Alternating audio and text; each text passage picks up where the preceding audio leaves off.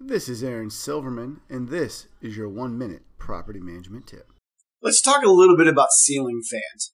I know they seem a little like, who really cares? We don't have them, doesn't matter. But I'm telling you, it matters a lot to tenants. I have had tenants specifically not rent houses because they did not have ceiling fans.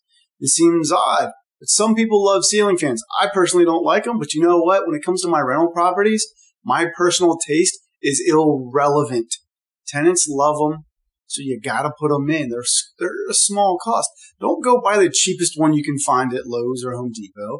Go and find one that actually fits the room and install it. You're looking at like $75 to $125 for an adequate ceiling fan.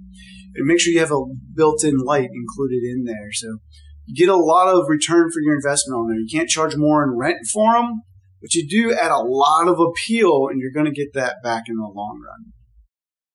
Thanks for listening to today's tip. If you liked it, make sure you subscribe to the podcast or jump on over to successfulrental.com and connect with me there.